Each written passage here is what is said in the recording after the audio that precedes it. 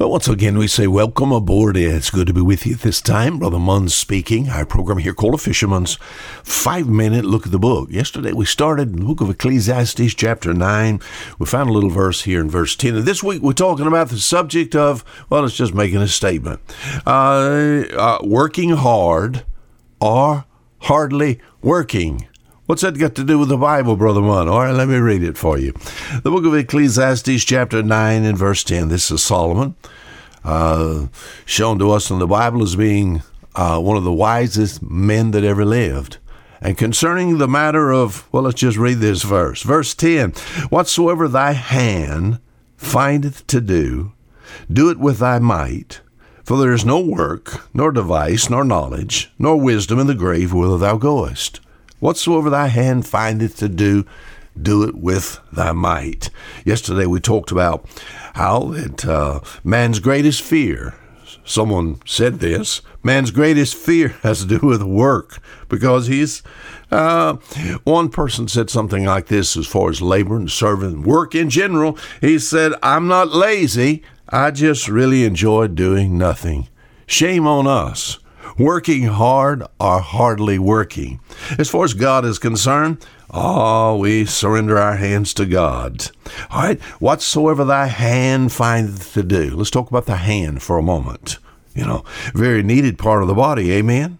Have you thanked God for your hands lately? Are you listening to me? My hands. As far as the body is concerned, what it was Solomon's dad said in Psalm 139 and verse 14, the body is fearfully and wonderfully made.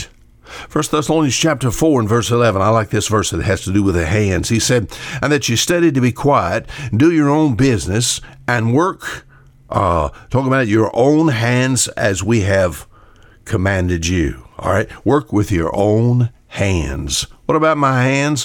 Whatsoever thy hand findeth to do, do it with thy might. Our hands very capable of all kinds of varieties of different functions. I guess one of the best I like taking my hand and putting it down, grabbing a spoon or a fork and putting some food on it and bringing it to my mouth. As far as the hand is concerned, wide variety of function. It can do little jobs. With your hand, you could write a letter. With your hand, you could, thread a needle.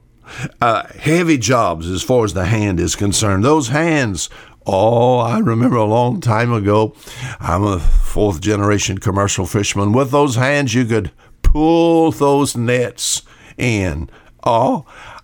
Heavy, sometimes filled with fish. That's the way we liked it anyway. As far as the hands, whatsoever thy hands findeth to do, do it with thy might. The hands. Someone said there's scientifically 27 bones in the hands. Is these hands, are they God's hands? Are you a Christian, sir? Have you trusted Jesus Christ as your Savior? You said, yes, Brother Munn. All right, those hands, have you given those hands to God? Whatsoever thy hand findeth to do, what? There's something to do. Listen, not only is there something to be had in this life, people are working to have things. Not only is there something to be had in this life, but there's something to do, I mentioned you yesterday, my father always was on me. My father, third-generation commercial fisherman, and just a very busy man. A Germanic heritage from Germany, his heritage, and I guess the only thing his father and his father's father thought about was just doing that, just working and working hard. And my father would come to me from time to time, and he'd see me sit down after some type of work. He said, Wayne, don't you have something to do? Let me ask you, as far as your hands is concerned, sir, don't you have something to do? Whatsoever thy hand findeth to do, do it with thy might. We're going to find out there's something to do. We need to find something to do.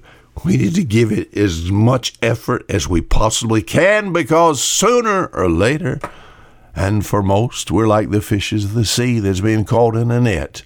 We're soon gone. Are you working hard or hardly working? Until tomorrow, Fisher Munn saying goodbye.